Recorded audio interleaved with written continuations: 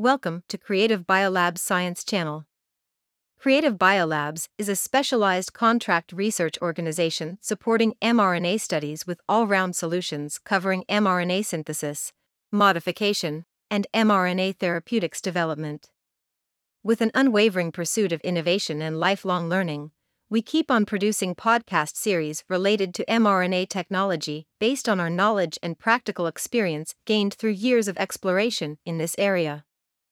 Subscribe to our channel and keep updated with our podcasts. Good evening, dear friends. Welcome to Creative Biolabs podcast. Today, we invite David to our program to continue talking about immune tolerance following the last episode.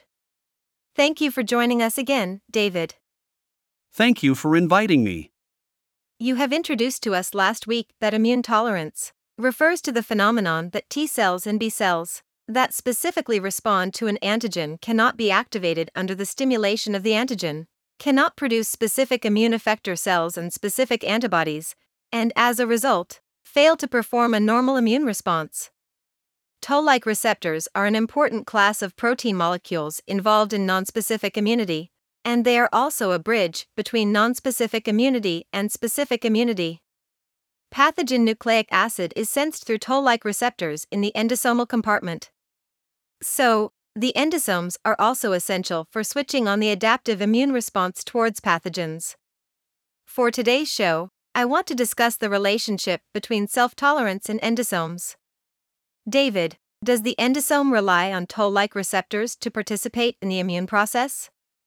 Well, we can say that. Let me first define what a toll-like receptor is. It is a single transmembrane non-catalytic protein that can recognize molecules with conserved structures derived from microorganisms. When microorganisms break through the body's physical barriers, like skin and mucous membranes, toll-like receptors can recognize them and activate the body to produce immune cell responses. Do you mean toll-like receptor is the bridge linking the endosomes and the immune response? Exactly. The toll-like receptors in the endosomal compartments can sense pathogen nucleic acids. And after sensing bacteria or viruses, toll-like receptors trigger the inflammation and antiviral response by inducing the activation of transcription factors, such as nuclear factor kappa B, or interferon regulatory factor. This can ultimately lead to the elimination of invading pathogens. So yes, endosomes play an important role in innate immunity. I see.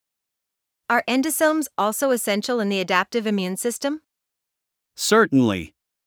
They are also important in switching on the adaptive immune response towards pathogens. As we all know, extracellular antigens are taken up by antigen-presenting cells and processed into peptides within the so-called MHC class II compartment. The processed peptides are then loaded onto pre-assembled MHC class II complexes to replace the invariant chain.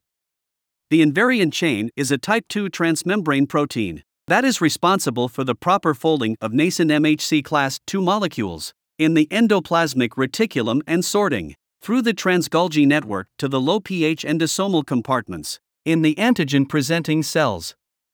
As MHC2 molecules move towards vesicular compartments enriched for exogenous antigens, the invariant chain is gradually cleaved away by proteases, leaving behind a short peptide named class II-associated invariant chain peptide, which remains bound to the peptide binding groove. After that, the adaptive immune response begins. So do you think there might be some cathepsins in the endosomal compartments that also participate in this process? Yes. I want to point out that cysteine cathepsins play an important role in proteolytic processing of the invariant chain and foreign antigens in a number of antigens-presenting cells. In the endosomal compartments, there is a protein called human leukocyte antigen DM that can specifically capture the exogenous antigenic peptides. This indicates that human leukocyte antigen DM plays a crucial role in exchanging class II-associated invariant chain peptides for an exogenous antigen-derived peptide. With the low pH of endosomal compartments, is the process of antigen presentation and subsequent adaptive immune activation be hindered? Surely yes. Not only the acidity of the endosome, but the maturation of the endosome will also affect this process. because both cysteine cathepsins and human leukocyte antigen DM require low pH for full activity. Thus, under physiological conditions, dendritic cells will not properly process and present self-antigens to T cells. We already know that most of the dendritic cells in the human body are in an immature state. They express relatively low levels of costimulatory factors and adhesion factors, and their ability to stimulate the proliferation response of homologous, mixed lymphocytes in vitro is low. Differentiate into mature dendritic cells upon ingestion of antigen, including in vitro processing or stimulation by certain factors, and mature dendritic cells express high levels of costimulatory factors and adhesion factors.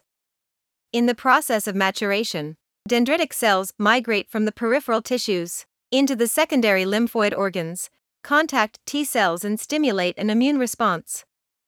As the most powerful antigen-presenting cells found so far, dendritic cells can induce the production of specific cytotoxic T lymphocytes.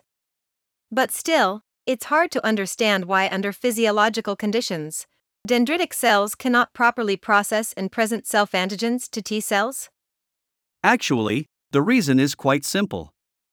Apparently, the activation of endosomal toll-like receptors is required for both non-self and self-antigen processing and presentation by dendritic cells. As I said earlier, both cysteine cathepsins and human leukocyte antigen DM require low pH for full activity. And in the absence of danger signals, endosomal toll-like receptors are not activated, so that consequently self-antigens are not effectively presented. There have been studies using gene profiling in response to immunostimulatory RNAs that identified several genes, some of which are involved in endosome maturation. Okay, this makes more sense. So I suppose that maybe we can use a toll-like receptor agonist as an immunopotentiator to treat cancers? Unfortunately, although toll-like receptor agonists enhance immune responses, they also induce expression of dendritic cells-derived immunosuppressive factors, such as interleukin-10 and suppressor of cytokine signaling 1 proteins. These inhibitory feedback mechanisms may hamper effective immunity against tumor cells. Too bad to hear that. Let me sort it out. So, we must develop the agents that stimulate dendritic cell maturation through toll-like receptors, and at the same time inhibit the expression of immunosuppressive factors. Then regulatory T cell function may break self-tolerance and activate high-affinity autoreactive T cells that have escaped central tolerance, right? Does this strategy even exist? You are exactly right. This is a valid hypothesis, and to test it, some studies have refined RNA interference technology by designing bifunctional small interfering RNA molecules that cleave the messenger RNA of the target genes, and increased the production of cytokines and type 1 interferon by binding and stimulating endosomal toll-like receptors. And some studies have also applied a novel dendritic cell-based vaccine. For example, in an acute myelocytic leukemia rat model, dendritic cell loaded with leukemia antigens that have been transfected with an interleukin-10 siRNA is capable of coordinately activating dendritic cell via toll-like receptor 7 or 8. Interestingly, compared with rats injected with the control vaccine, leukemic rats treated with this new vaccine had fewer leukemic cell clusters in the bone marrow and less extramedullary dissemination of the leukemic disease after death. Collectively, the data demonstrate the possible usefulness of dual siRNAs as an immunomodulatory drug with anti-leukemic properties. Now we're talking about some great, promising results. Okay, that is it for today's program. Thanks, David, for sharing your expertise with us. And thanks everyone for listening. We will be back next week with more interesting discussions.